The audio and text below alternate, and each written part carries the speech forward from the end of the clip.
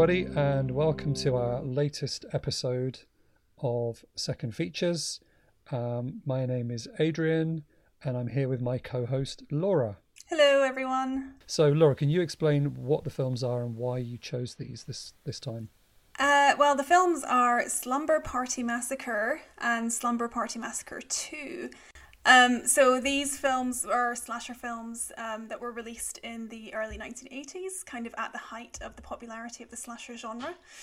The reason I chose them is because they are quite unusual slasher films in that the Slumber Party Massacre series, which was produced by Roger Corman's New World Pictures, the films were all written and directed by women. And the first film in particular was seen as being quite a sort of feminist take on the slasher genre. So they are kind of really interesting films to look at from that perspective. Also, I don't think they're particularly well known, but they are films that have a particular sort of cult following among, horror fans and slasher fans. So, I just wanted to have some chat about feminist horror, feminist slashers, slasher films in general. And on that note, we have as our guest today Dr. Alice Bryan, who is a visiting researcher at King's College London. And Dr. Bryan has done a bit of work on horror cinema and extreme horror cinema. But she's also interested in feminism, psychoanalysis, and motherhood on film and the female body. So you hadn't seen these films before, is that right? No, not at all. I'm familiar with them. I was just thinking we've picked 1 and 2 here. I'm assuming at some point we should probably do an episode on Slumber Party 3. Oh, I don't know. So that we've covered the whole trilogy, but I don't know about that. Maybe we should have done that this time. But Slumber Party 3 I haven't actually seen, and it's not... I think it's generally considered to be the worst one. I don't know for sure. Yeah. What I liked about these two, we'll get more into it, but Slumber Party 2 turns out to be kind of a musical, which was an interesting twist I wasn't expecting. So let's hear a little bit of the music that from that film, and then we'll get straight into discussing both the movies. Now it's time for the fun part.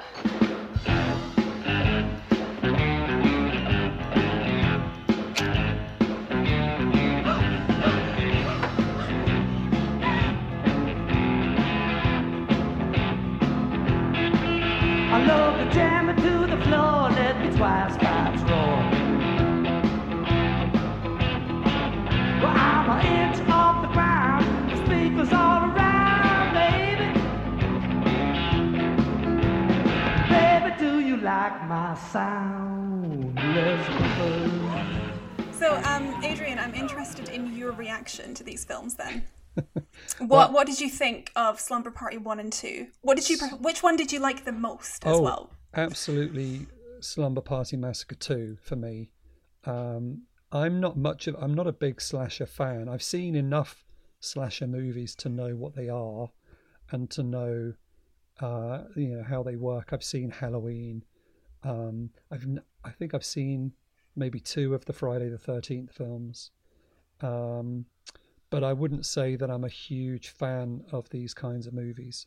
Perhaps my favourite slasher film that of all the ones I've seen is Pieces, the kind of bonkers Spanish film.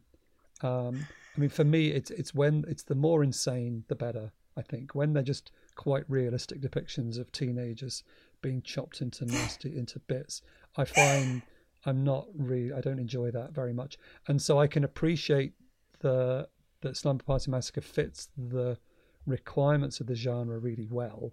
But for me, that was the less enjoyable film because maybe it's because I'm older now. If I was a teenager, I would probably have really enjoyed it a lot more. But now, as a grown up, I just found it quite unpleasant. Yeah, the slasher cycle or genre or whatever, however you want to call it, has really quite well-defined genre kind of tropes. And, Slumber Party Massacre 1 and 2, they're no different. So the basic setup is, a group of teens in a suburban area, and a maniac killer who kind of chops them into pieces. And it has kind of all the kind of familiar narrative and genre beats associated with the slasher. But when it comes to... Sorry, go on. No, I was going to say, I mean, from my understanding is that it all goes back to Mario Bava's Bay of Blood, which kind of... when that was seen in America, that became a direct inspiration to Friday the 13th, which then kind of kicked off the whole thing. And I've seen that one, and that one, again, it depicts a group of people in a beachside resort being murdered in all kinds of inventive ways. On its own, that film is quite inventive with the narrative and who the killer is and that kind of thing. And part of the thing with that film, at least, was that you're not sure who the killer is. But somewhere that got lost in translation with the American slashers, and there's never any mystery as to who the murderer is. So it's not like there's a crime to be solved. It's just, here's a psycho killer, here's a load of fodder, and how's he going to be stopped? The kind of the narrative is building around how are they going to get away, or how are they going to stop him? And I suppose the problem as well is that by now we know the concept of the final girl very well, which audiences, when they saw the first Slumber Party Massacre, which, when did that come out? It was like early 80s, 82. Yeah. So the theory of the final girl was yet to be formalized. So there perhaps would have been a bit more mystery around who was going to survive, who was going to stop him. Although what I did like with this in the end, but it was kind of three girls who finally stop him, two of which were not even invited to the slumber party. So, which I thought that was quite a nice extra way of bringing in some more people. But yeah, so that in itself, just watching people be murdered quite horribly, is not something I would choose to do. Although, is that really not your thing? Not really. I mean, I know that sounds quite hypocritical because I watch a lot of films that do involve people being murdered in horrible ways, but that tends to be, I mean, these days I'm watching quite a lot of giallo films, and which again, the sort of slasher films have their roots in the giallo, which often feature a mysterious killer bumping people off. But again, usually there's a mystery element with those films. It kind of depends on what cycle of the slasher film, because actually this encompasses quite a lot of films, this sort of genre. That's true. And yeah, I think it kind of goes in cycles. So like the kind of golden age of the slasher is maybe, late 70s to mid 80s. So Slumber Party's maybe like 3 or 4 years in. Yeah.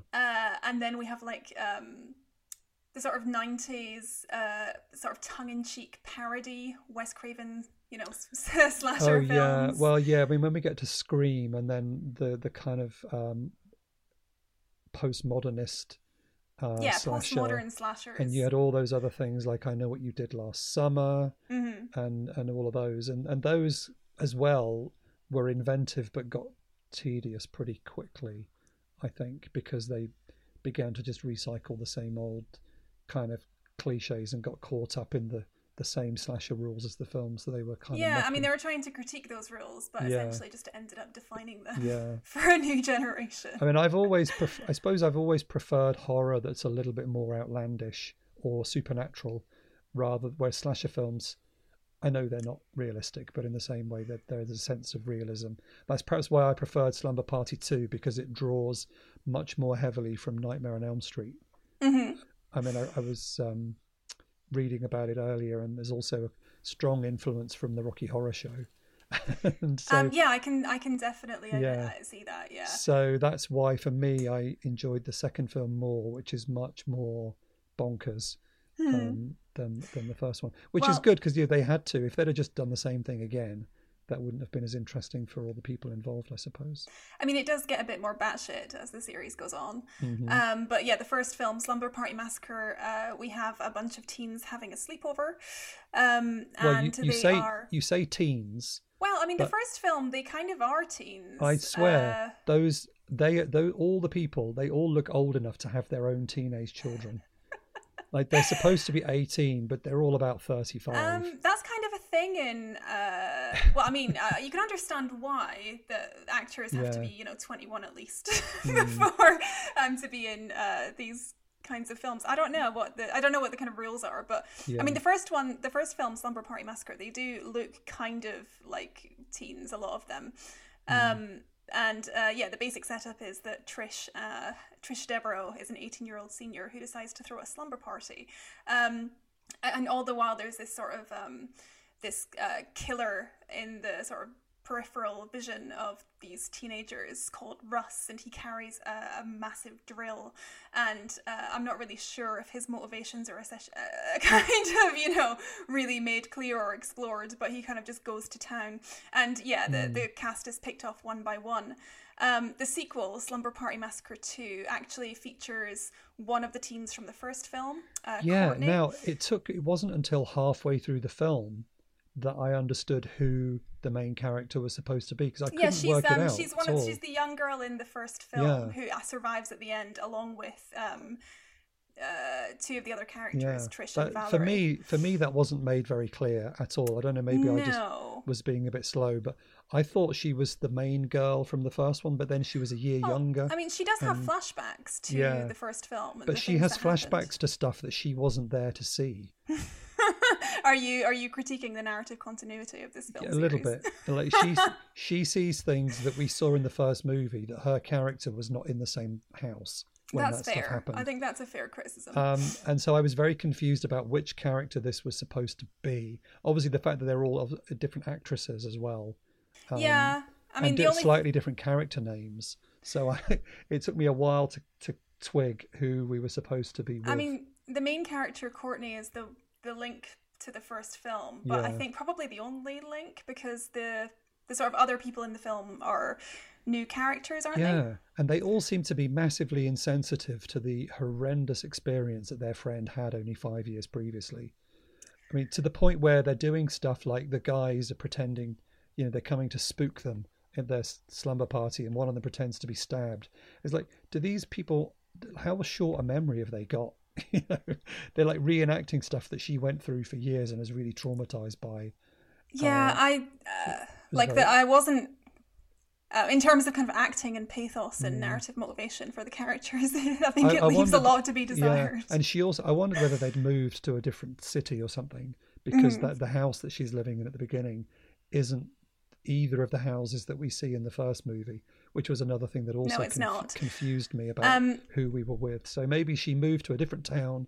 Nobody's remembered this horrendous series of murders, and that's why they keep forgetting that their friend is suffering from major post-traumatic stress, and they can just be really childish about the whole thing. Also, a lot of it is, I mean, they're all like 28 as well. Did you notice that? Like, the cast of characters in the second one are playing teenagers, but they are visibly almost 30. Yeah, again, they all look like they should have their own teenage kids. That was picked up by one of the reviewers as well. Like it's quite a bit. It's a bit strange, actually. We're meant to believe that these people are teenagers, and also they're doing very cliched teenage things, like things that teenagers never do. Yeah. But things that teenagers do in movies. They also behave like bands only do in films. Like when having. So in the second film, they've got this garage band, but the mix is amazing, considering it's just the four girls. There's no sound desk, there's no live sound mixing going on, but the production on their music coming out the garage is amazing. But then that's contrasted at one point in the film. You see them all just kind of jamming and mucking about, and that was obviously recorded live in the room, and that sounds much more like they should be sounding all the time, instead of this perfectly mixed sound that they've got. That, as somebody who's been in plenty of bands over the years and know how bad you sound when you're in a room with your friends, that always amuses me when you see film bands who just sound too good. Also, a lot of the film is padding in terms of the the long takes of them playing in the band. Oh, you know, yeah. we linger on them for about 3 minutes while they play quite we get mediocre Yes. songs. full production numbers. Like which is- I googled it to see, like, are these people famous? Is this like a musical showcase film where we get a bunch of famous teens together? Well, not teens, but we get a bunch of famous bands, and we just use the film as an excuse in order to kind of show these people playing. Which, you know, fine, it's exploitation, but no. No. Like, I think the person who plays the fantasy driller killer character in the second film is actually a musician, and that's why he sings. He was a musician at the time, but I think he's pretty much the only one.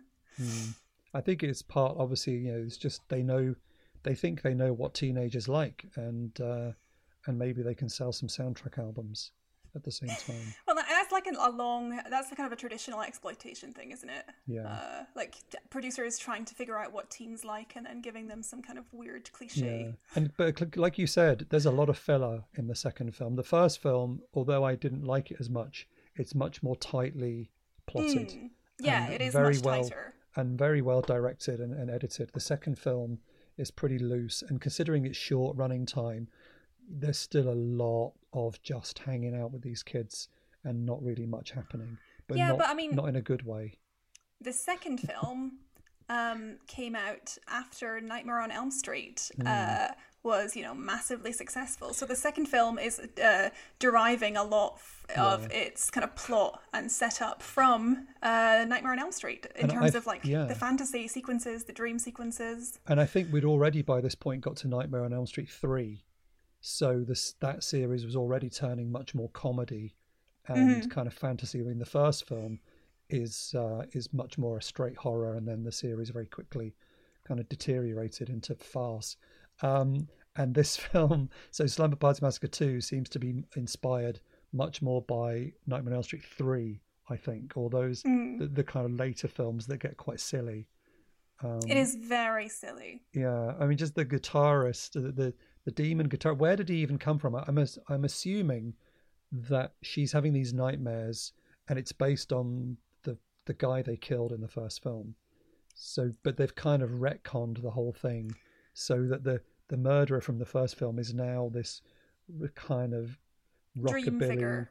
Yeah, this kind of Stray Cats guitarist in full leather. Yeah, and he's not the same guy. He's younger, he's more attractive, or he's coded that way. And he's a rock star. He's kind of he's a 50s greaser, and I'm not sure why, but he wears a leather jacket and he has a guitar. There's a ridiculous guitar with a drill on the end of it. Oh, it's amazing. And he shows up in her dreams and kind of traumatizes her, but also kind of excites her as well. So she fancies him.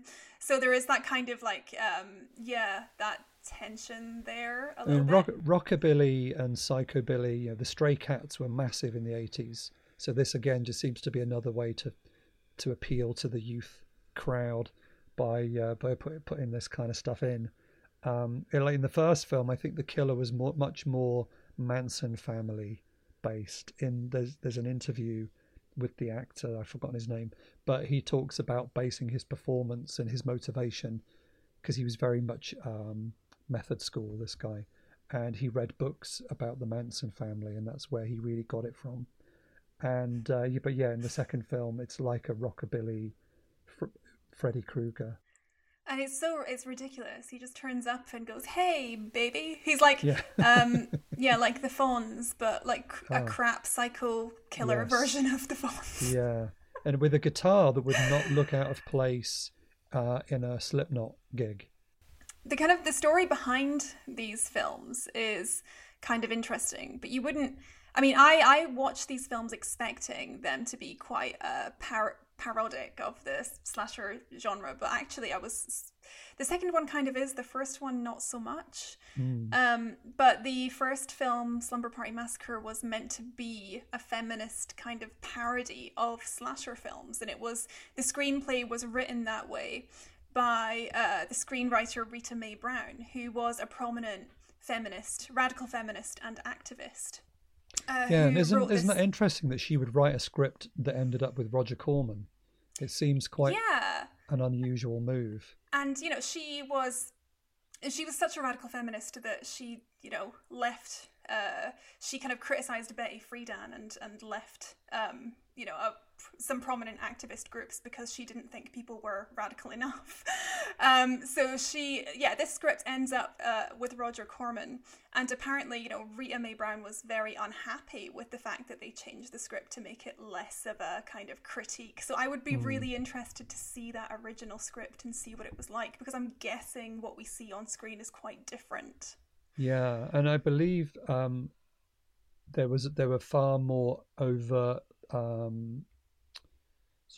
references to lesbianism in the film, which were really toned down. I mean, they're still there if you want to look for them, but certainly it was more overt, is my understanding, in her original intention.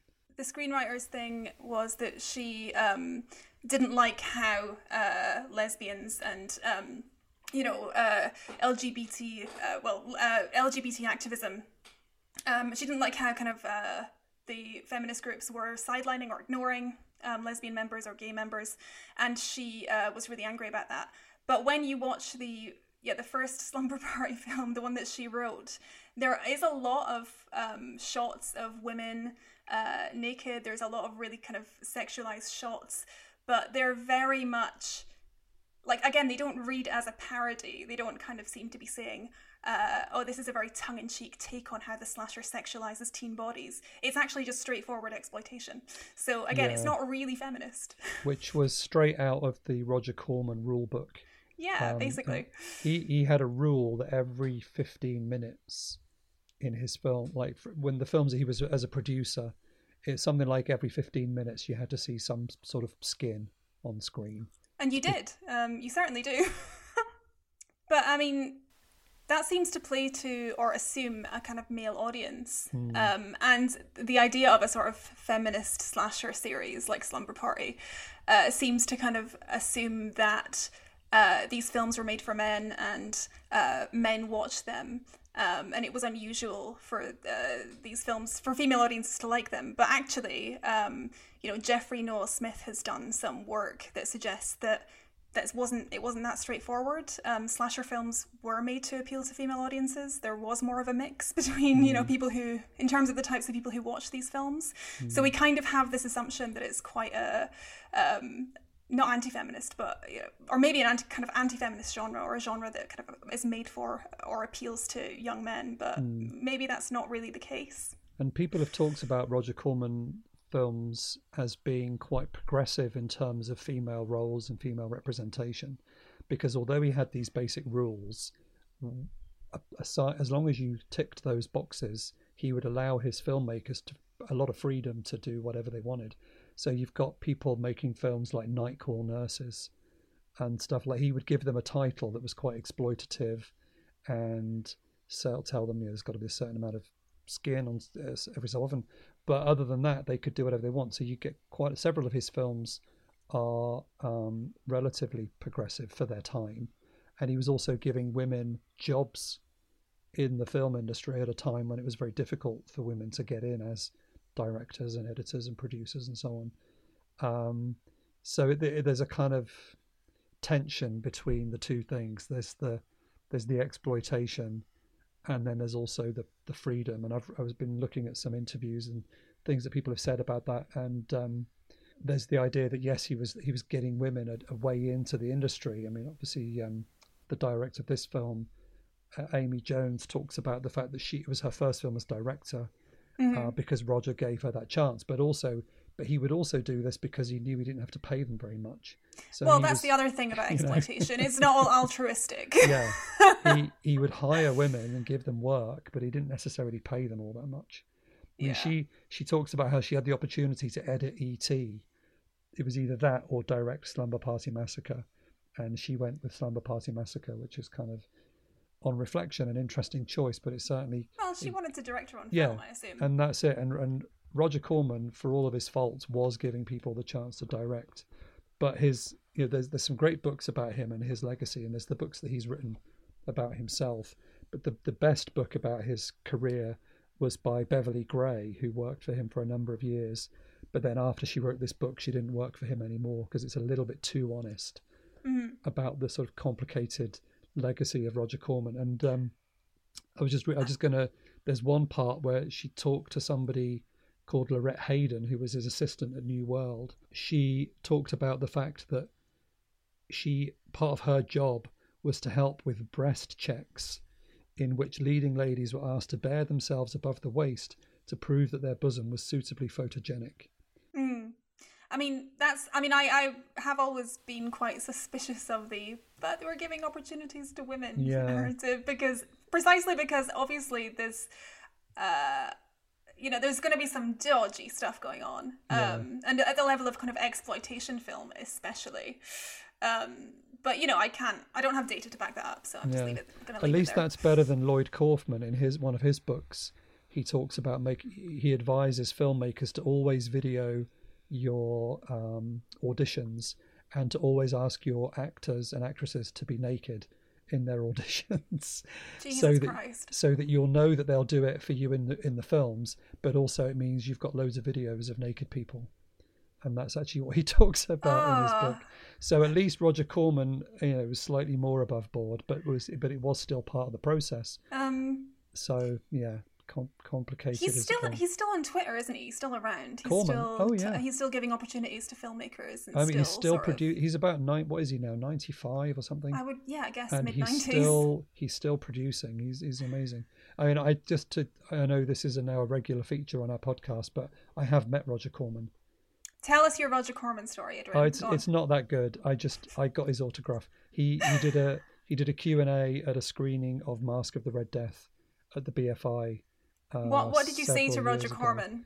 I had a lobby card from his very first film as director. It was a Western. Mm-hmm. And I'd found this original lobby card. And so he signed it for me and he said, "Oh, that was my first film." And then he posed for a photo and that was it. I think I told him how big what a big fan I was, blah blah blah. Do you still have the photo? Yeah, of course. Well, you should tweet the photo. I will. Yeah, I mean, I was very impressed at the time because he was in his mid-80s then, and there was a huge queue at the BFI, and he signed everyone's stuff for free. He just let everybody line up, and he signed us all. And this is a guy in his mid-80s, and he signed autographs and posed for photos for more than an hour, which was pretty impressive. But yeah, he's still going.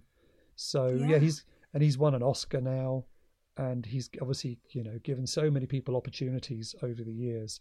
But as Beverly Gray talks about in her book, that legacy is slightly complicated. He's had a lot of legal arguments with his own children, and all kinds of stuff has gone on behind the scenes. So yeah, and so Slumber Party, I guess these films are a good example of that. That yes, they are female-led, female-directed, female-produced, female-written, but there's still that certain level of ticking the boxes to make sure that you're still meeting all the exploitation film requirements. Yeah, I mean, and it does, especially the first film does really hit those beats on time. Those sort of exploitative horror film beats in terms of nudity and inventive murders and things like that. Yeah. Some of them are quite funny. There's that scene where a character goes to the fridge to get something. Was that the first film? And she opens the fridge, but she's not looking, and there's actually kind of the body of a girl in there, and she just turns away, closes it, goes back, opens it, turns away, closes it, finally goes back and opens it, and the body falls out, and she screams. Yeah. There's lots of funny little kind of moments like that, which I liked. Yeah, because she talks. The director talks about the film being a comedy, but it's not. I wouldn't have said it was particularly, but yeah, it's got those moments. The funniest moments actually do come between the two sisters who have not been invited to the sleepover, and they're just next door keeping an eye on the party, and eventually they go over there when they suspect that something is wrong. Courtney, what are you doing? I'm upstairs doing my biology homework. Why do I find that hard to believe? Don't laugh. I have to concentrate. Okay, but do me a favor and don't tear out the centerfold this time. I don't know what to call it really, but there's a moment where there's the pizza guy has been murdered and he's still he's still on the floor, like bloody, holding the pizza. Oh yeah. And then they sit down and look at him, and then one girl picks up the pizza and starts eating it, and she's like, "Well, we've paid for it." Yeah. Which is really a bit of dark comedy. Yeah. Yeah, I mean, again, this is a classic example of people not behaving in the way that they should in these circumstances. Like, they basically sit around in this house waiting to be killed. At least in the second film, they do some of them at least, make a break for it and manage to run away. But yeah, in this film, they don't. It's like they're in some kind of a prison rather than a really big house with lots of windows and doors. And lots of easy ways to leave the house and Yeah, get and out and run away. they could even just open the window and shout for help. Mm-hmm. Like, they don't behave in the ways that you would. They just kind of sit there and they're waiting for this killer to come and get them. And then one of them says, "I'm hungry." And then you're like, hang on, you're being stalked by a psycho with a drill. How long are we going to have to stay like this? My arms are getting tired. Till help comes. If it comes. You know what? I'm hungry. Me too. What are we going to do with him? Maybe we should cover him up. Oh. Is the pizza? Oh. Well, life goes on after all. And eating makes me feel best. When I feel bad, and boy, do I feel bad. Oh. I feel better already. Really, I do. A lot of this, to be honest, is quite bad filmmaking, though, isn't it? In terms of what we expect from, you know, the narrative causality and how people behave and how these scenes cut together. Like, this is quite... I mean, it's quite tightly scripted, the first one, but it's still, not as technically kind of polished as it could be. Are we going to talk about the classic poster image for Slumber Party Massacre? Because that seems to be where a lot of its reputation comes. Yeah, the poster image is amazing. So the poster image, which I encourage everyone to look out, to Google, is just four girls on the floor looking up through the legs of this guy who's holding a drill. It just kind of looks like... you can see why people kind of call it a feminist film. The iconography kind of tells you what to expect in a way. Yeah, although I've looked really closely at this poster, and I don't think any of those women are actually the women in the film. They don't look like... I honestly can't tell. I don't think I think it's a completely different set of girls. But yeah, it's really interesting. That's hilarious. Image. That's like a great sort of exploitation thing as well, isn't it? Yeah. Like, you don't even care. We don't care what the poster looks like or whether it relates to the film. Yeah, they made the poster before the movie. I think there is at least one shot in the film that is taken from that angle where he's standing there and there's one girl. I think it's when he's stalking the girl in the school and we see her through his legs with the drill coming down like that. So it's definitely a shot that they use in the film.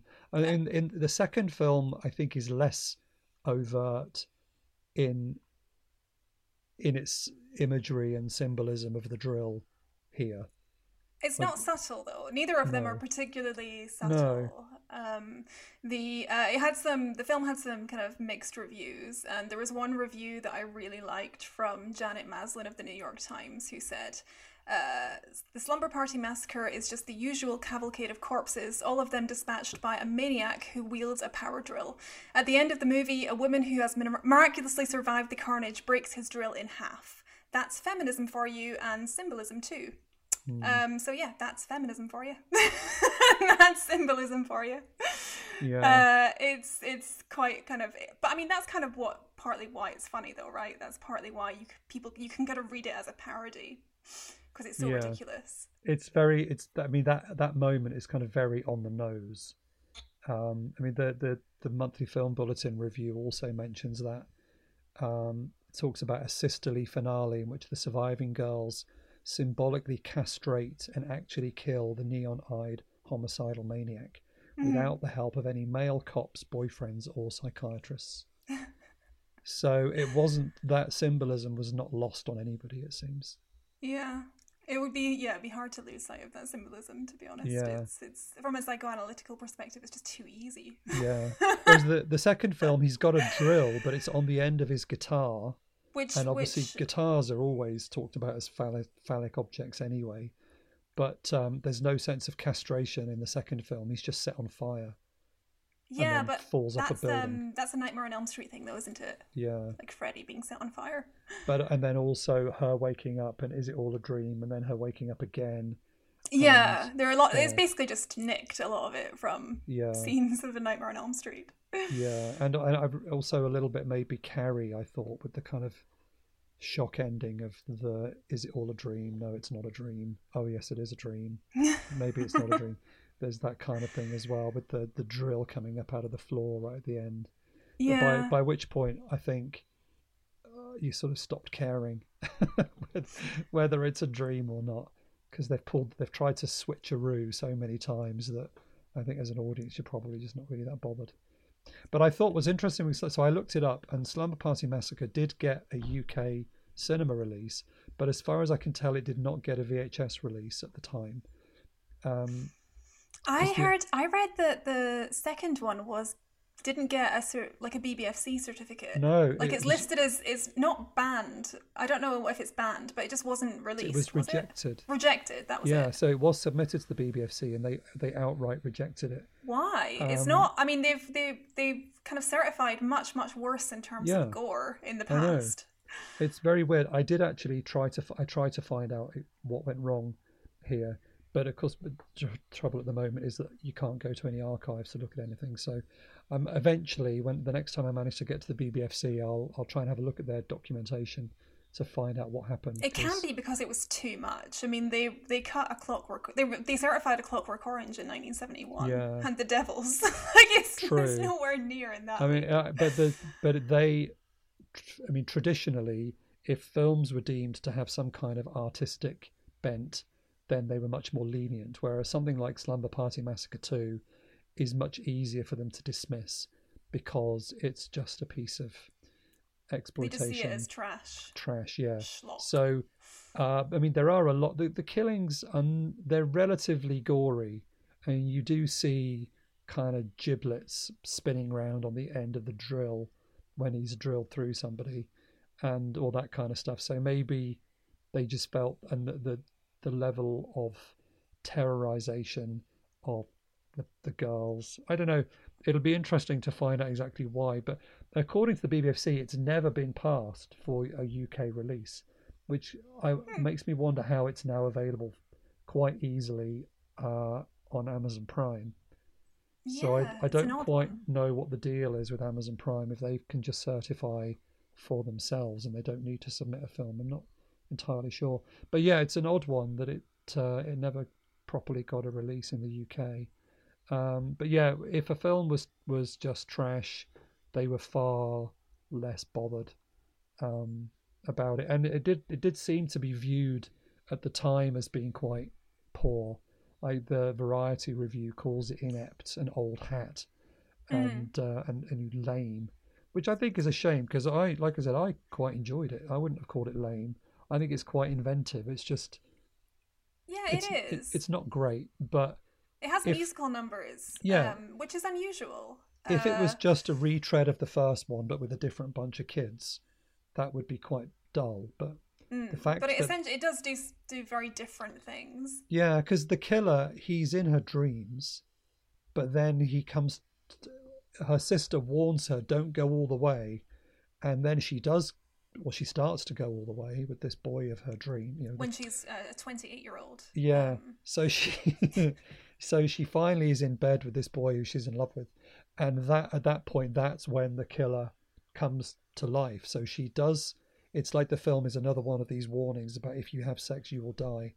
So if you have sex in your late 20s, you will die. Yeah. Don't have sex in your late 20s, kids. She does go all the way, and then the killer comes to life. So it's like, is he real? Is he some kind of Freddy Krueger type demon from the dream world, or is he a physical manifestation of her psyche? We're not entirely sure. But he is quite a lame rock star, though. Yeah. He is quite a lame manifestation of anyone's psyche. She is in quite a lame band, so I suppose that would make sense. If that comes from her own head. I mean, Roger Corman was always interested in psychology. He was reading books about psychology and Freud back when he was doing his Edgar Allan Poe films, like 25 years earlier. he was basing a lot of what happened in those films on what he'd been reading from Freud and other things. So it wouldn't surprise me if he had had some form of input on this one in terms of its psychology. I mean, even the names of his production company. So the first film is a New World production, and he had read in some kind of business jargon book when he was about to start his own company that the names that had the word new in it, and also company names that had the word world in them, were kind of eye-catching words to use. So he just called his company New World. It was as simple as that. And then he read another book in the 80s that talked about how words with hard C letters in them were quite memorable and eye-catching for people. So he changed his company name to Concord Pictures. So that's why Slumber Party Massacre 2 is a Concord Pictures release. That's really why? Yeah, just because really?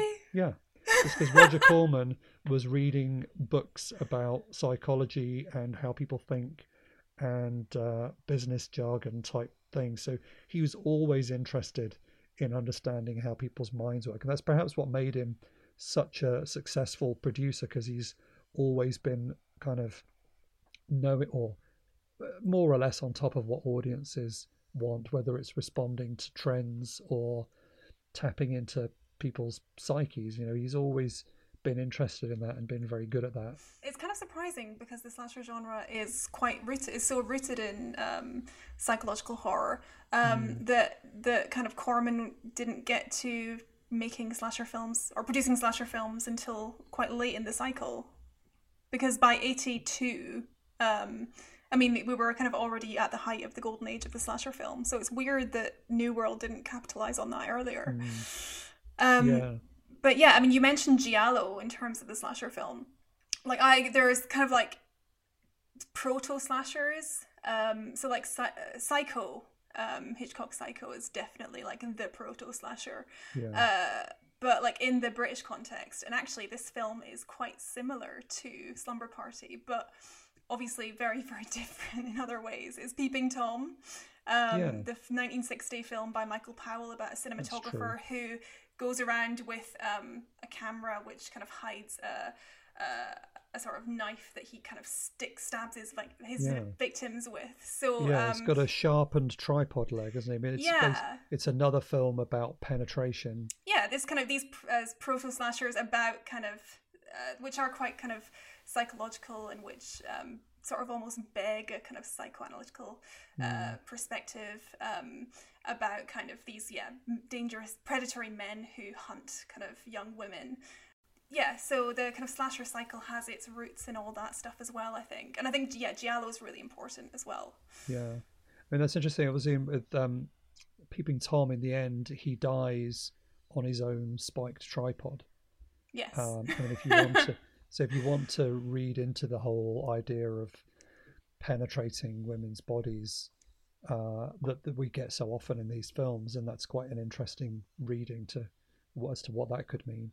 But I found that slightly disappointing, although they castrate the guy at the end of Slumber Party by chopping his drill in half. I was really hoping he was going to then get drilled on his own drill, and that was kind of disappointing that he didn't. Yeah, in the end. Not really much of a payoff. And then with the second film, the drill, I mean, again, it's not used in the same way, and the symbolism isn't really there.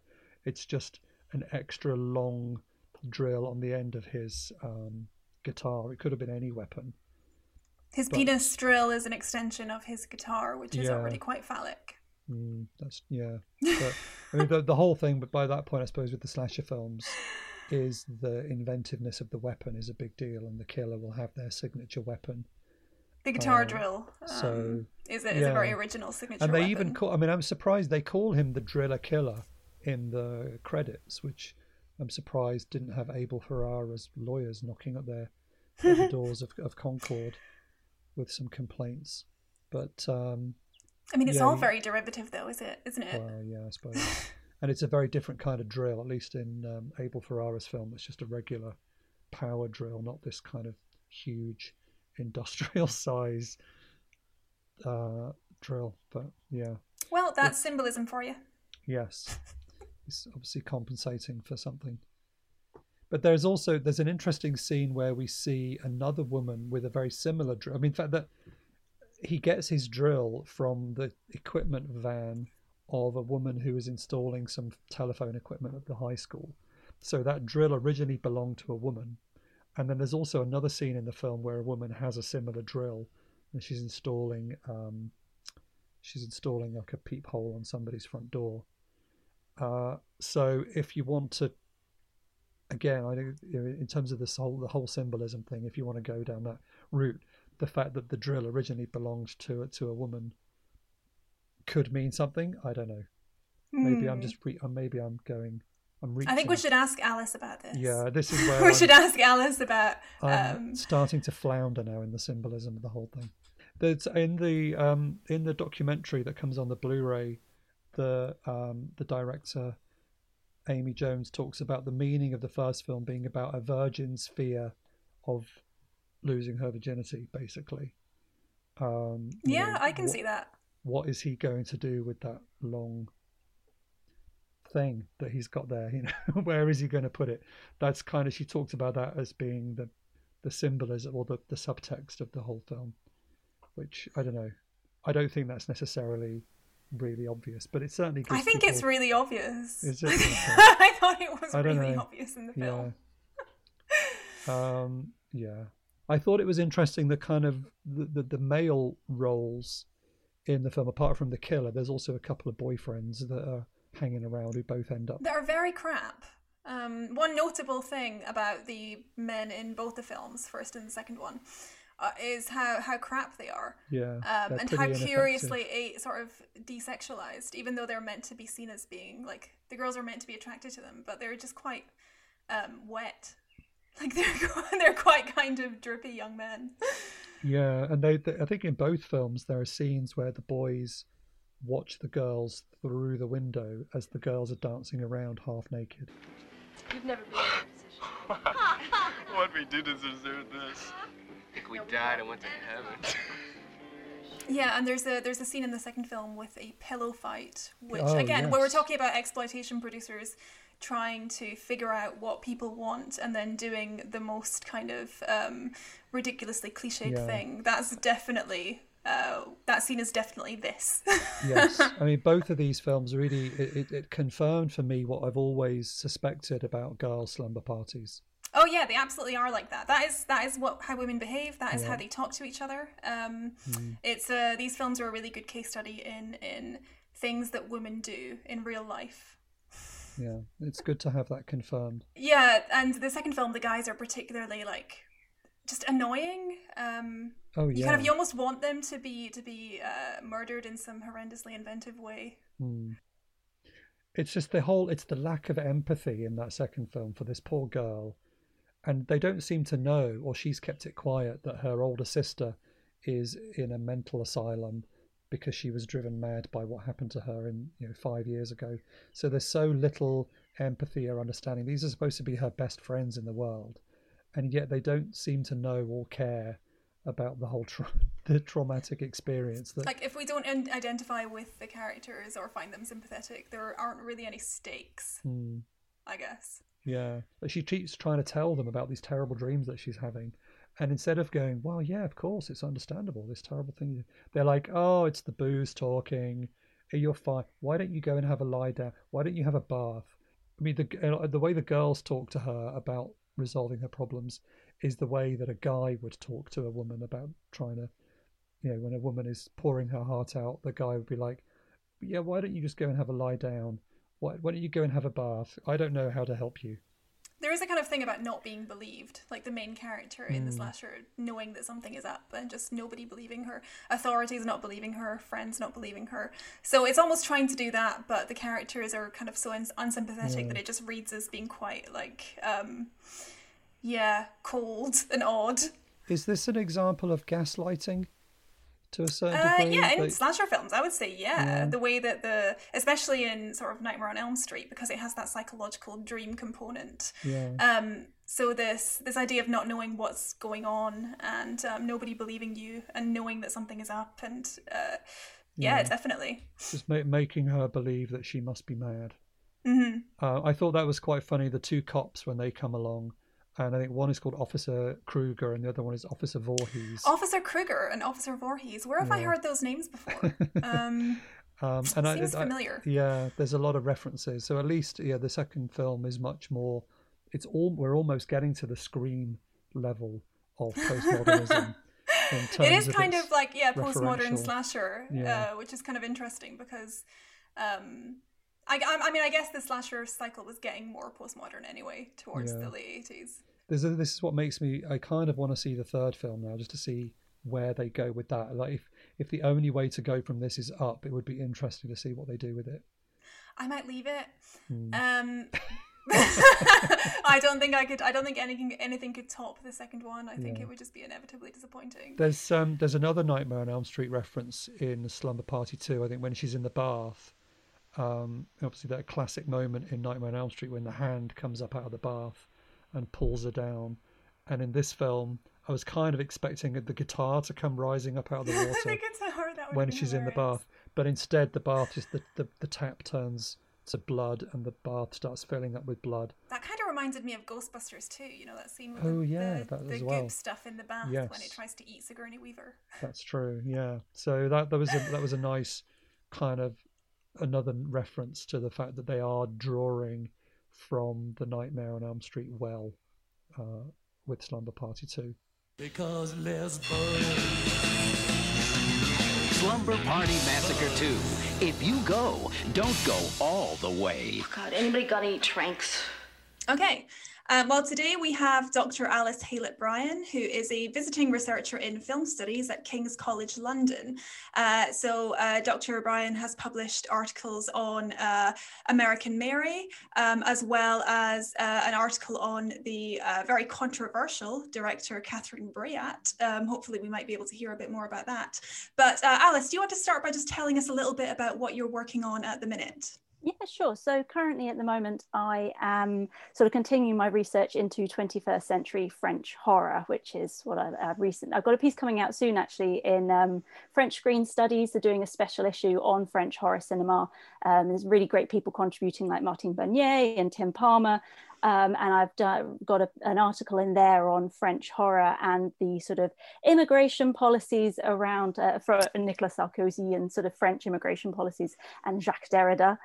So that's sort of one area of my research. And also I'm currently co-editing a book with Dr. Eddie Falvey on international horror production in the 21st century.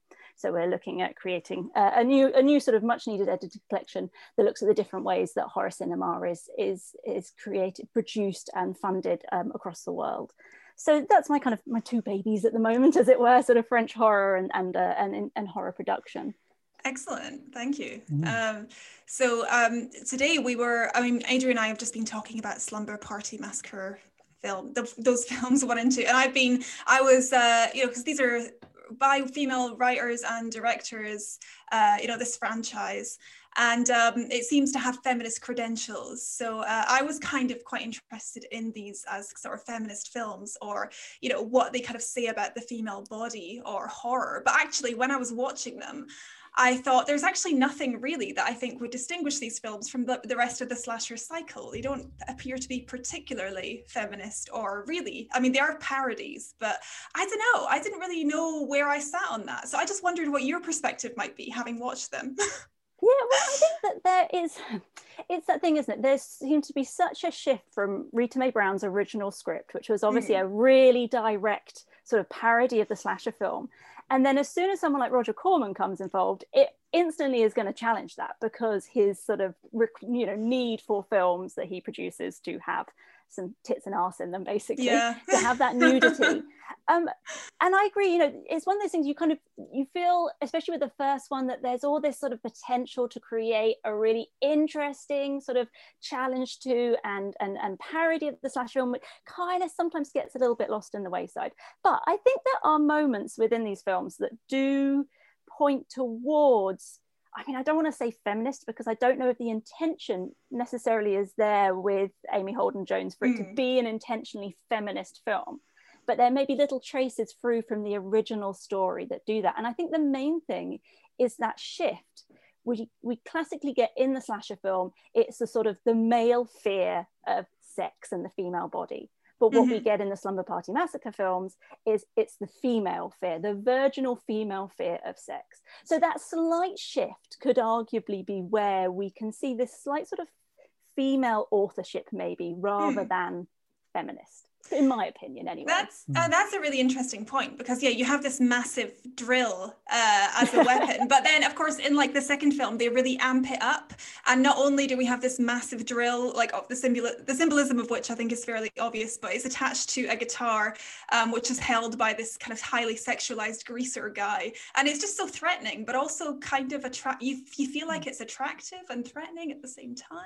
It's quite bizarre, but I take your point. It is quite confusing. But no, I do take that point. Yeah. And I think that idea, I mean, I always kind of fascinated by this idea of sort of sexually attractive serial killers or, murders. Because, I was really lucky. A couple of years ago, I got to teach a course on serial killer films, which was wonderful. Really? And it was so much fun. Yeah. Wow. And one of the weeks we did was on The Fall, because I wanted to talk about Jamie Dornan, basically. But this idea of that sort of weird thing about having a sort of a sexually attractive killer, someone who kind of go, oh, this is really, oh, he's quite fit, but actually also he's a sadistic murderer.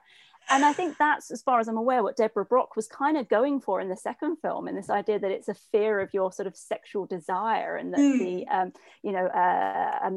her name's gone from my head, but that, the protagonist is it Courtney? Courtney, yeah, that's it. So Courtney kind of is scared of her own sexual desire, which is why the killer in this particular one is kind of attractive. Yeah, and her boyfriend is so wet as well. Like, her boyfriend is juxtaposed with the killer, and her boyfriend is just the blandest man you've ever seen. Yeah. But she wants to find him attractive. She clearly doesn't. I did read that initially their plan was to have both played by the same guy. Really? So that the killer so they're both projections of her fantasies, but kind of like opposite sides of that, which would have made it a much more interesting film, but potentially quite confusing for the drive-in audiences that were going to go and watch it, I suppose.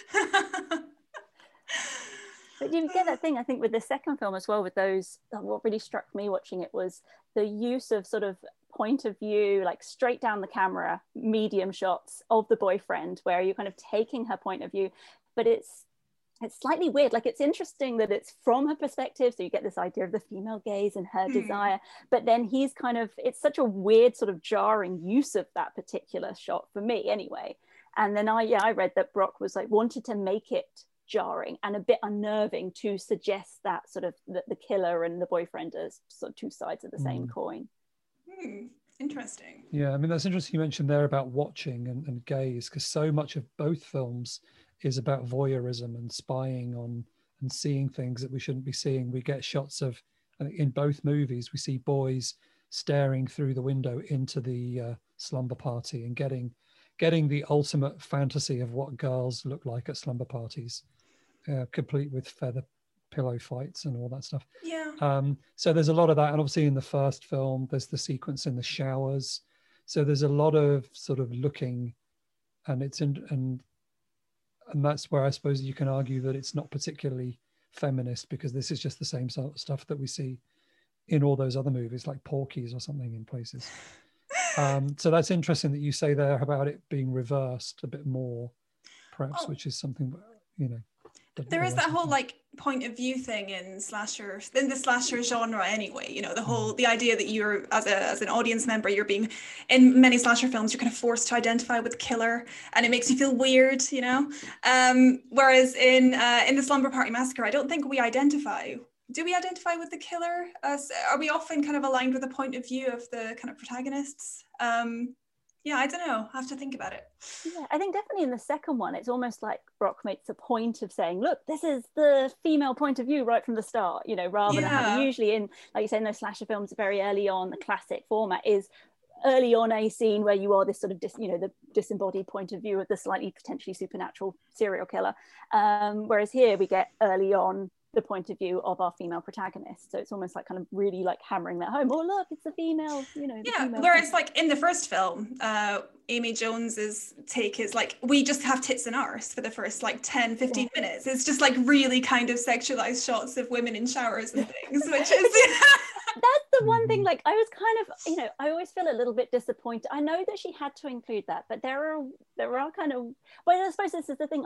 Whenever I kind of read interviews with Amy Jones, I get the feeling that she wanted to make a comedy. She didn't want to make a feminist film. She wanted to make a horror comedy. So therefore, maybe she wasn't as interested in kind of doing those tits and ass scenes in a way that kind of show the naked body, but at the same time maybe question like the male kind of gaze and the need to show tits and ass.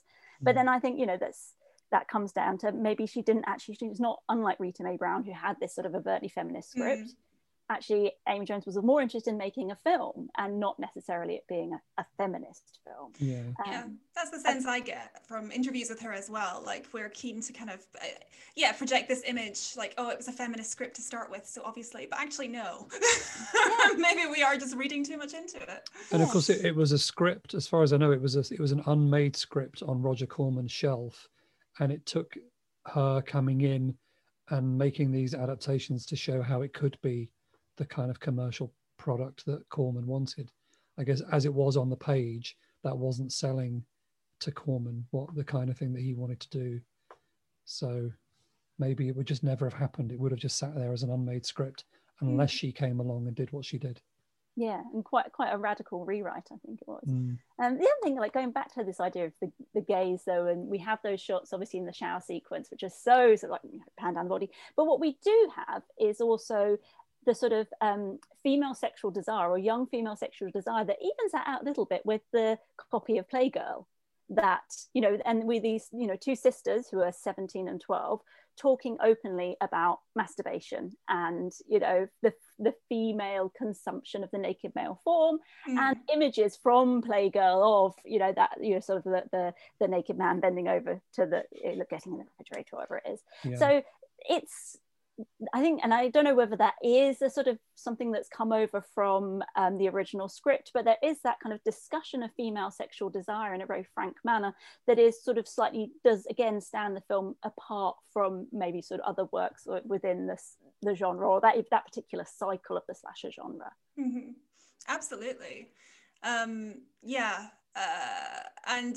And all those kind of, the fact that it is, especially the second film, is from the point of view of Courtney, who is just really working through her issues in relation to sex. Even she is quite, she's not a teenager, the actor who plays her. So it is, you have to suspend your disbelief a bit, I think, with the characters in that film.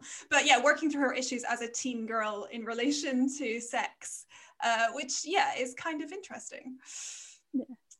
I'm pretty sure that copy of Playgirl, it's Sylvester Stallone in there Is that it? she's looking at, in the centerfold. Which, you know, but that's the 80s. It's a product of the 80s. Very much of its time. Yeah. So where would you say, Alice, that these films fit within the bigger picture of either sort of slasher films or women making horror films within that period? Are these special films, or are there actually many more examples of this kind of thing going on?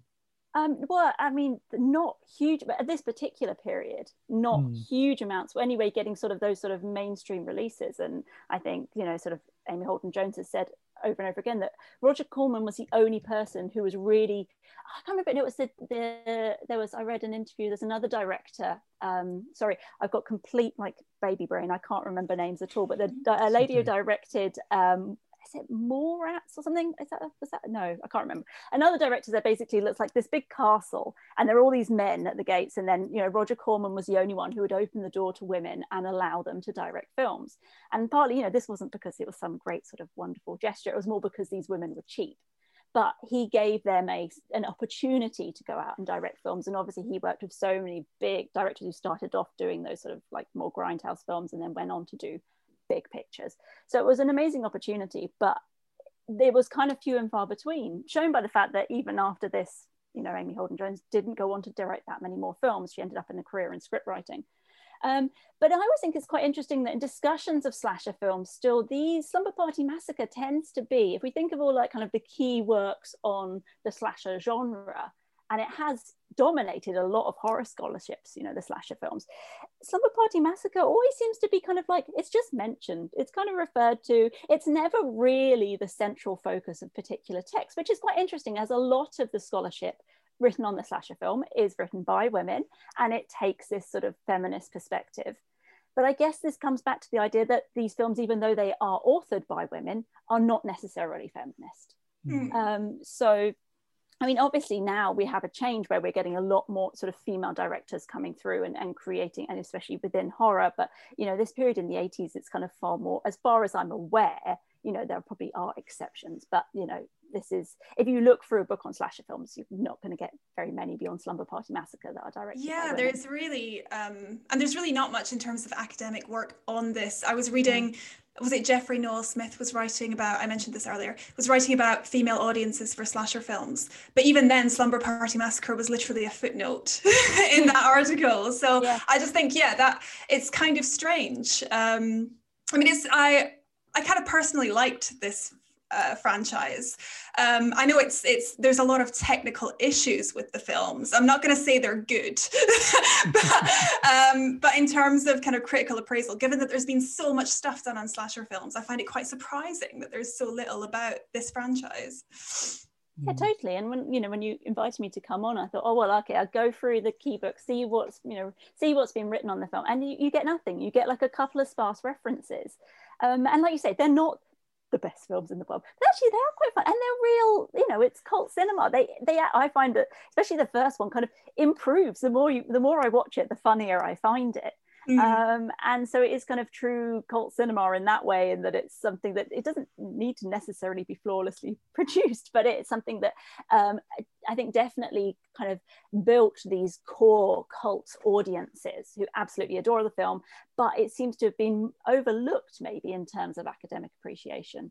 And I mean, that's kind of my fault as well, because that's not my fault, but I pick films that are really annoying, that there's been nothing written about. Like I always say, like me and Adrian take turns choosing the film, and this was my choice. And I always pick something that's just so kind of niche that there's hardly any info on it. So I'm really sorry, guys. Because we're making the research now, you know. Exactly. We're kind of I mean, one of the, I guess the sort of the main theory that everybody knows about slasher films now, is it's sort of come down into pop culture, is the idea of the final girl. And you know, you can ask any film fan and they all know what that is, and it's got its own show. I think there's a show called Final Girl, and that seems to be now the main way. If we talk about women in slasher films, it tends to come down to that, I think, most of the time. And these films also, they obviously, there is a final girl or final girls anyway. But I was wondering, is that necessarily the best way to talk about women in slasher films, or are there other debates to be had around that, or is that still the one that we need to keep coming back to? I don't know what you think. I think that the first one especially, I mean, you know, we don't necessarily have a final girl in the clear-cut way that we do in a lot of those other slasher franchises, because actually, you know, we have, in the first one, we've got 3 girls who all kind of pile in at the end. So it's a little bit more, and Valerie doesn't quite fit the sort of final girl mold that Clover sort of, you know, defines within her work. So I think there's it is kind of, she is a final girl, but it's a little bit blurry. Slightly more in the second one, I think you get that more definitive, you know, sort of like there's the point where she's being chased and then she stops and turns and she's the one who kind of attacks, and she has that sort of witty reply. But even then, they're not the kind of clear-cut final girls that we maybe see in some of the other ones. Laura, if you had something to add to that. I was just going to make a note about we get this idea of the final girl from the work of Carol Clover, don't we? So her book Men, Women and Chainsaws, and I think her article Her Body Himself, herself, I can't remember.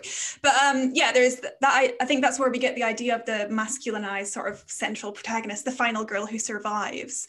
But like I get a sense that this is like, maybe it's just backlash against as like academic work on this subject kind of grows over time, but I get the sense that it's a trope that's been quite overstated, or people feel like it's been really overstated, and it's not like if you look at the slasher cycle in all its complexity, you don't necessarily find that, you know, that many instances of there being a final girl. I don't know. What do you think? I mean, I think it's one of those things, like you say, it's sort of it's almost like horror studies 101, the final girl, isn't it? People are, that's the first thing you go to. Oh, it's men, women, and chainsaws, and there are works that have kind of taken it. I really like Halberstam's work, to kind of taking it a little bit further and queering the final girl, and there's lots of other research that's kind of built on it, because obviously it is a really important work. But like you say, it's not the be all and end all. And there is variation, and there is ways that, you can critique it there's quite a few ways that you can critique Clover's text, really, especially which is a common critique about the fact that she doesn't really talk much about the female spectator. And we can think about the ways that, especially horror spectatorship, has changed. And it is not, arguably never was, the sort of boys' club that Clover makes it out to be. And that's why I think it's interesting, especially when we think about more contemporary works and how the final girl has shifted a little bit. And you start to get some films that have really interesting final girls who are a bit more, even more kick-ass and fun and better than sort of one of the more famous final girls, such as Laurie. I think it can dominate the discussion too much, and then sometimes you start to lose other interesting aspects of the slasher. But it is, I suppose, it extends from that age-old sort of desire to psychoanalytically analyze these films as all being about sex. They do beg that interpretation, though, don't they? And that's coming from someone who does a lot of psychoanalysis, so I'm not going to be like, oh, bloody psychoanalysis. It's they often do call for that, such an analysis. Absolutely. So your research is you're researching kind of European cinema and French cinema. How would you kind of think about the influence of the slasher on French cinema or European cinema? I'm really glad you asked that question, actually, because this is one of my big sort of bugbears when it comes to French horror cinema. I find that people often are really keen to sort of align French horror with French extremism. And although, yes, you've got some crossovers, you have films like, Martyrs, which kind of really sit on the border of sort of horror and extremism. You also have the works of like Bustillo and Mori, who come far more from a horror tradition. And they say, look, their big influences are the American slashers. They come from a very different world and a very different sort of approach than your likes of Breyer, Noé, Dumont, all those sorts of people that are associated more with extremism. And also, they are working in a very different world. It is nigh on impossible to get a French horror film financed in France. French sort of finances do not want to put money into horror because they do not believe that there's an audience for it, even though French horror now internationally is kind of quite well received. But it was, even in the case of the recent film Revenge. You've seen Revenge? It came out, it's on Shudder. It's a female director, really good, like proper genre rape revenge film. Like it really is just, you get like real genre films that sort of really embrace being a genre film. It's very full on, that film. Yeah, Coralie Faget, I should say her name. It's a female director. It's full on, and it's kind of wonderful in its sort of, it's almost, some of the sort of visual metaphors are kind of really a little too obvious, but it's a really good fun film. But she said that she couldn't get this film funded in France. She had to go and do an international co-production. It was the only way she could get money. Bustillo and Mori, who did did Inside, Art Intérieur, like a really classic now work of French contemporary horror, again, cannot get their films funded in France. So this is operating in a very different spectrum to the likes of the sort of extreme directors who tend to, operate in that more art cinema kind of space. They don't have necessarily the same problems. So I've kind of gone off on a tangent here. That's okay. But anyway, so basically, but this is because these French horror directors, the real like gore directors, are far more, they take their influence from the American slashers and they create these genre films that are sort of out and out genre films. And I think they're amazing and I love them and they're gory and wonderful, but they kind of do something usually a little more as well. Cool. And I wasn't aware that, I would have suspected that there was, it's the association with horror genre and exploitation, isn't it, that makes funding these films, like they're not particularly, maybe not seen as particularly artistic because of the genre associations, possibly. Yeah, exactly. And I think there is this sort of, especially within France, there seems to be looking down on those genre associations or the belief, and maybe the true belief, that there isn't really a market for sort of out and out horror genre films in France. Mm. And that maybe, you know, if you have these ones that sort of straddle or can, you know, play in the festivals, that maybe then, oh, okay, this is slightly better because we've got this sort of, but he's actually Pascal Laugier, who did Martyrs, who arguably straddles extreme cinema. You know, he's done all his films in Canada since, because again, there's just not the funding. I think he said something like, I mean, which he could have been over, he was like, I got 50 after Martyrs, I got 50 offers from America and like 1 offer from France, because it seems to be like the American studios in particular are like, wow, these French directors are amazing, whereas in France they're just like, no, don't want to work with you. Yeah, I mean, my research is more I kind of research British cinema and also kind of teach American cinema, and my sort of research has been on like more like exploitation type things from a sort of more industrial history of film perspective. But my sense in like British cinema is that there have always been bad associations between horror genre cinema and, you know, what should kind of be seen as art or get funded. But exploitation, there has kind of been you know, exploitation films that have been released and actually made back their money. So once upon a time, horror directors would do horror precisely because the people they could hire to do it were sort of new young directors and they were cheap. So kind of going by the model of Corman's exploitation cinema, and the films would make their money back. So it was seen as kind of a sure bet at that level of film production. So is there like there's not a history of that in France, is there, or is there? Because I'm not an expert. Not as far as I am aware, because we get this sort of, in France you get like, there's obviously always been a horror cinema in France, but there's never quite been, you know, that I don't want to say this because it's actually not something if I was to write my book on French horror cinema, then I would be researching this, but at the moment I've kind of really been focused on 21st century French horror, so I don't want to kind of make big claims, but all I know is that now currently it's the case that these directors are feeling very much they need to finance the films themselves or go to international co-productions because they're just not interested. So even though they might show a good return and are likely to show a good return, at least through DVD and international markets, and you know, these directors are creating works on minimum budgets, they're still not kind of really showing that sort of interest. I mean, whether that will change now where we've started to have like the impact of Raw maybe but you know, again, that's a film that kind of straddles these borders between extremism and horror. It's not the out and out horror of some of the other works we have. But also the interesting factor as well is Alexandre Aja, who's a hugely successful horror director, you know, obviously has moved over from France to America.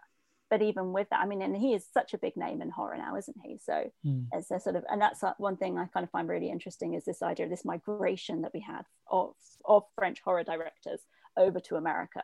And sometimes they come back, as Bostillo and Mori did, or sometimes they kind of stay out in America and make loads of money. I know what my choice would be. Yeah.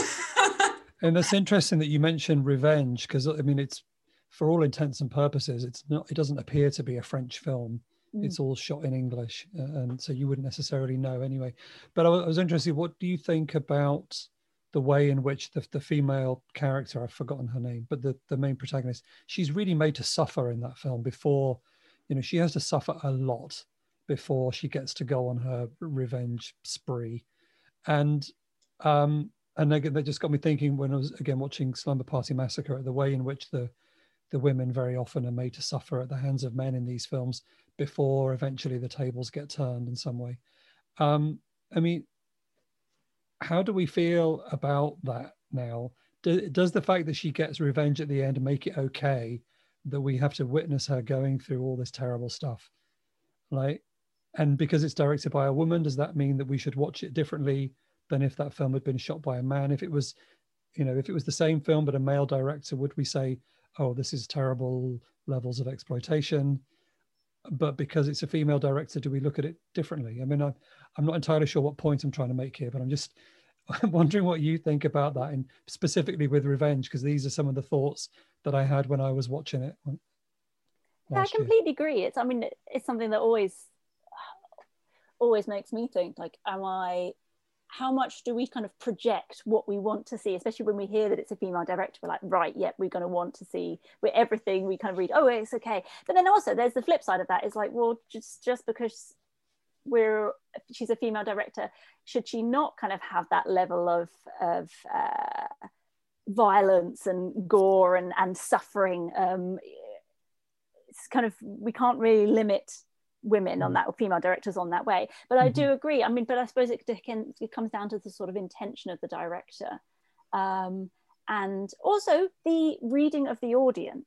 I think that's something we have to always think about as well, is like how the audience consume these films, and whether an audience or a particular audience member is going to read that film as being empowering, or whether they're going to read it as being misogynistic, or whether they're going to read it as being finding the violence sort of titillating.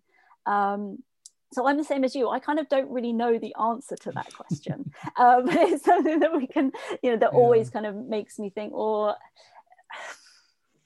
is this okay? I mean, we kind of do place this burden of representation on female directors just because of the numbers in terms of film historically, and in terms of the present, there just aren't as many female directors. So yeah, we kind of make these assumptions that somehow the author's identity has to be linked to the text, especially so if it's a female director, but actually does it? And also there's assumptions here about creativity and authorship, and how we still attach a high importance to the kind of figure of the director in relation to the film as a creative product. So we kind of are, we do work from these assumptions, I think, still.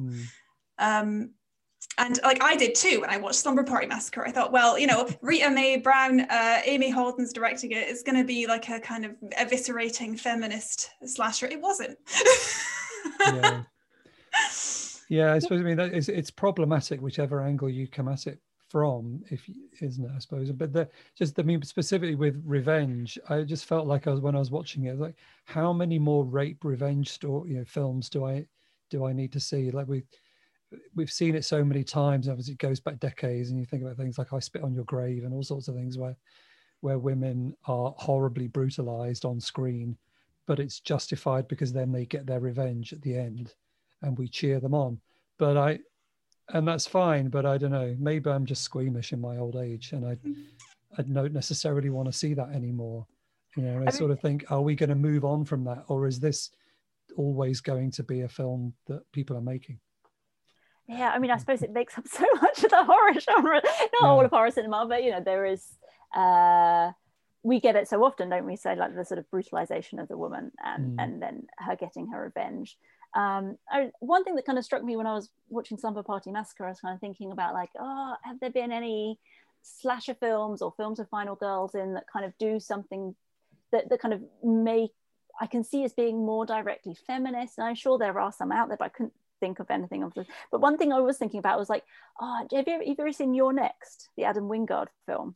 No, I know it, but no, I haven't. Sorry. It's a sort of home invasion sort of slash, but that one always sticks in my mind as being one with a final girl that was really cool and really kicked ass, and that I really liked, and didn't kind of fall prey to a lot of the sort of more negative sides of the final girl I found. So I suppose I was kind of, because I was trying to think about like, well, what makes a sort of feminist film, or what makes it not necessarily a feminist film, but a film that's kind of maybe more empowering for women. And I thought actually something like You're Next, I found quite empowering as a woman, even though we get those sort of same tropes of stuff, the woman slightly being terrorized, but actually most of the time she does just kick ass, and she kind of saves the day. So maybe that's another way of thinking about it, in terms of not necessarily a feminist film, but like, is this film potentially empowering for women in some ways? And then it comes back again to the audience member rather than necessarily the author or the director, as you were saying, Laura.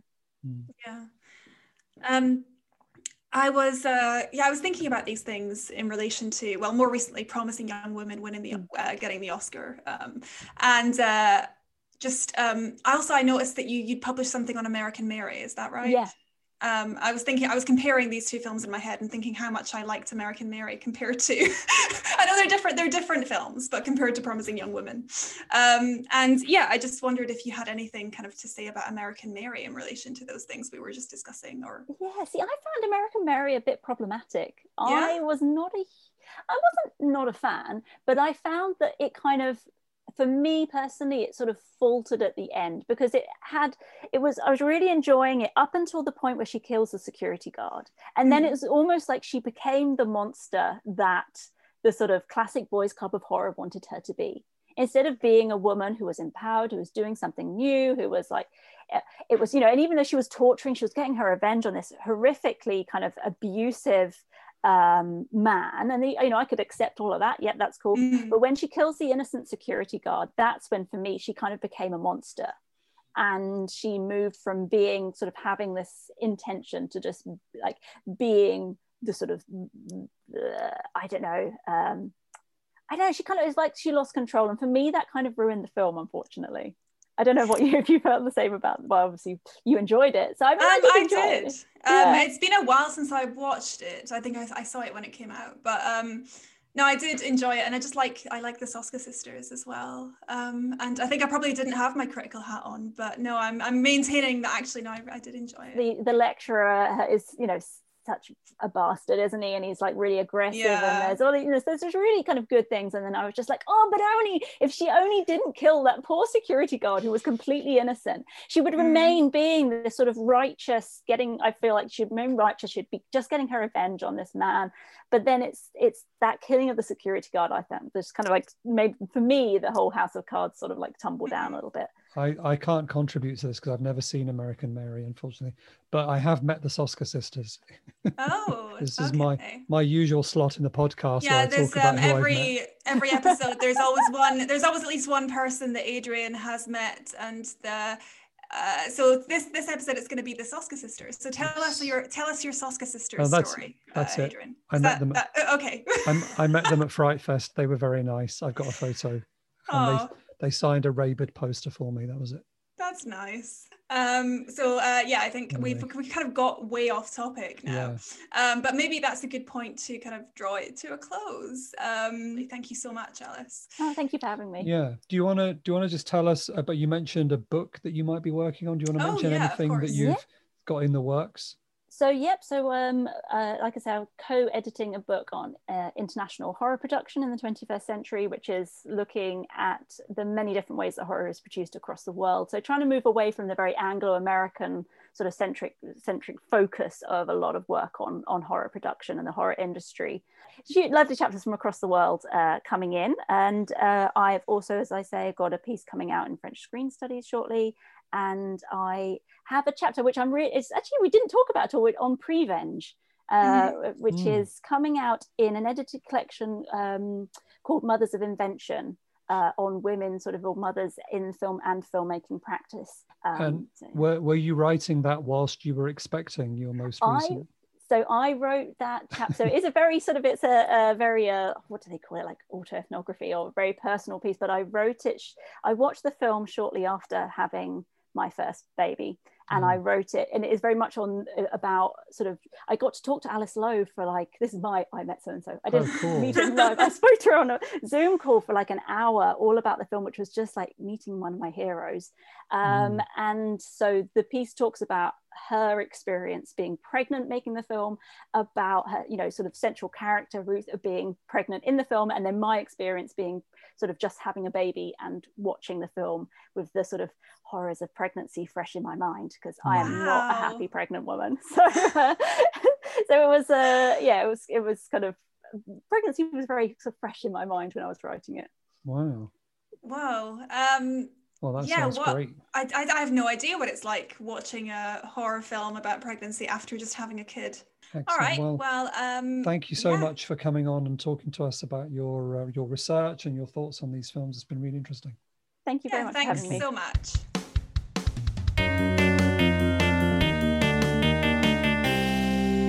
Yeah, thanks everyone for listening. Thanks Alice for coming along and chatting with us, and thanks to my co-host Adrian. Thank you for giving me his take on the slasher cycle. Has Slumber Party, has the series sort of changed your mind about slashers? Are you going to watch any more slashers? Well, I'm definitely going to make sure that all my doors and windows are locked before I have a slumber party. I think these films are definitely instructional, if nothing else. But yeah, no, I mean, I'm always up for watching anything, pretty much. So I wouldn't say no. I definitely need to work my way through the rest of the Nightmare on Elm Street films. And I am going to seek out Slumber Party 3. So I'll start there and see what happens. Cool. But I wanted to thank everybody for listening so far. And I just wanted to say how excited I am to discover the page that tells me where people are listening to our podcast. So currently, as well as the UK and America, we have listeners in Australia and also Japan. So wow. yes. So if you're out there and you're listening to us across the other side of the world, thank you so much. And why not drop us a line and tell us how you found us, or leave us a review on iTunes or whichever other platform you're using. So maybe we need to start picking films based on countries and slowly fill in all the gaps. Not based on how batshit they are. No, well, just based on countries. Yeah, just start colouring in different places on the map as we go around. But yeah, anyway, it's great to know that people are listening. So thank you, and do get in touch with us. You can get in touch with us on Twitter, and also by emailing us secondfeaturespod@gmail.com. Our Twitter is @secondfeatures, I think. Yes, I think that's right. So do get in touch. Let us know what you think, what you'd like us to cover. We're definitely open to suggestions. Yeah, it's just nice to know that people out there are listening to our ramblings. So thank you. Thanks, everyone. Bye. Till next time. Bye. Sleep safe.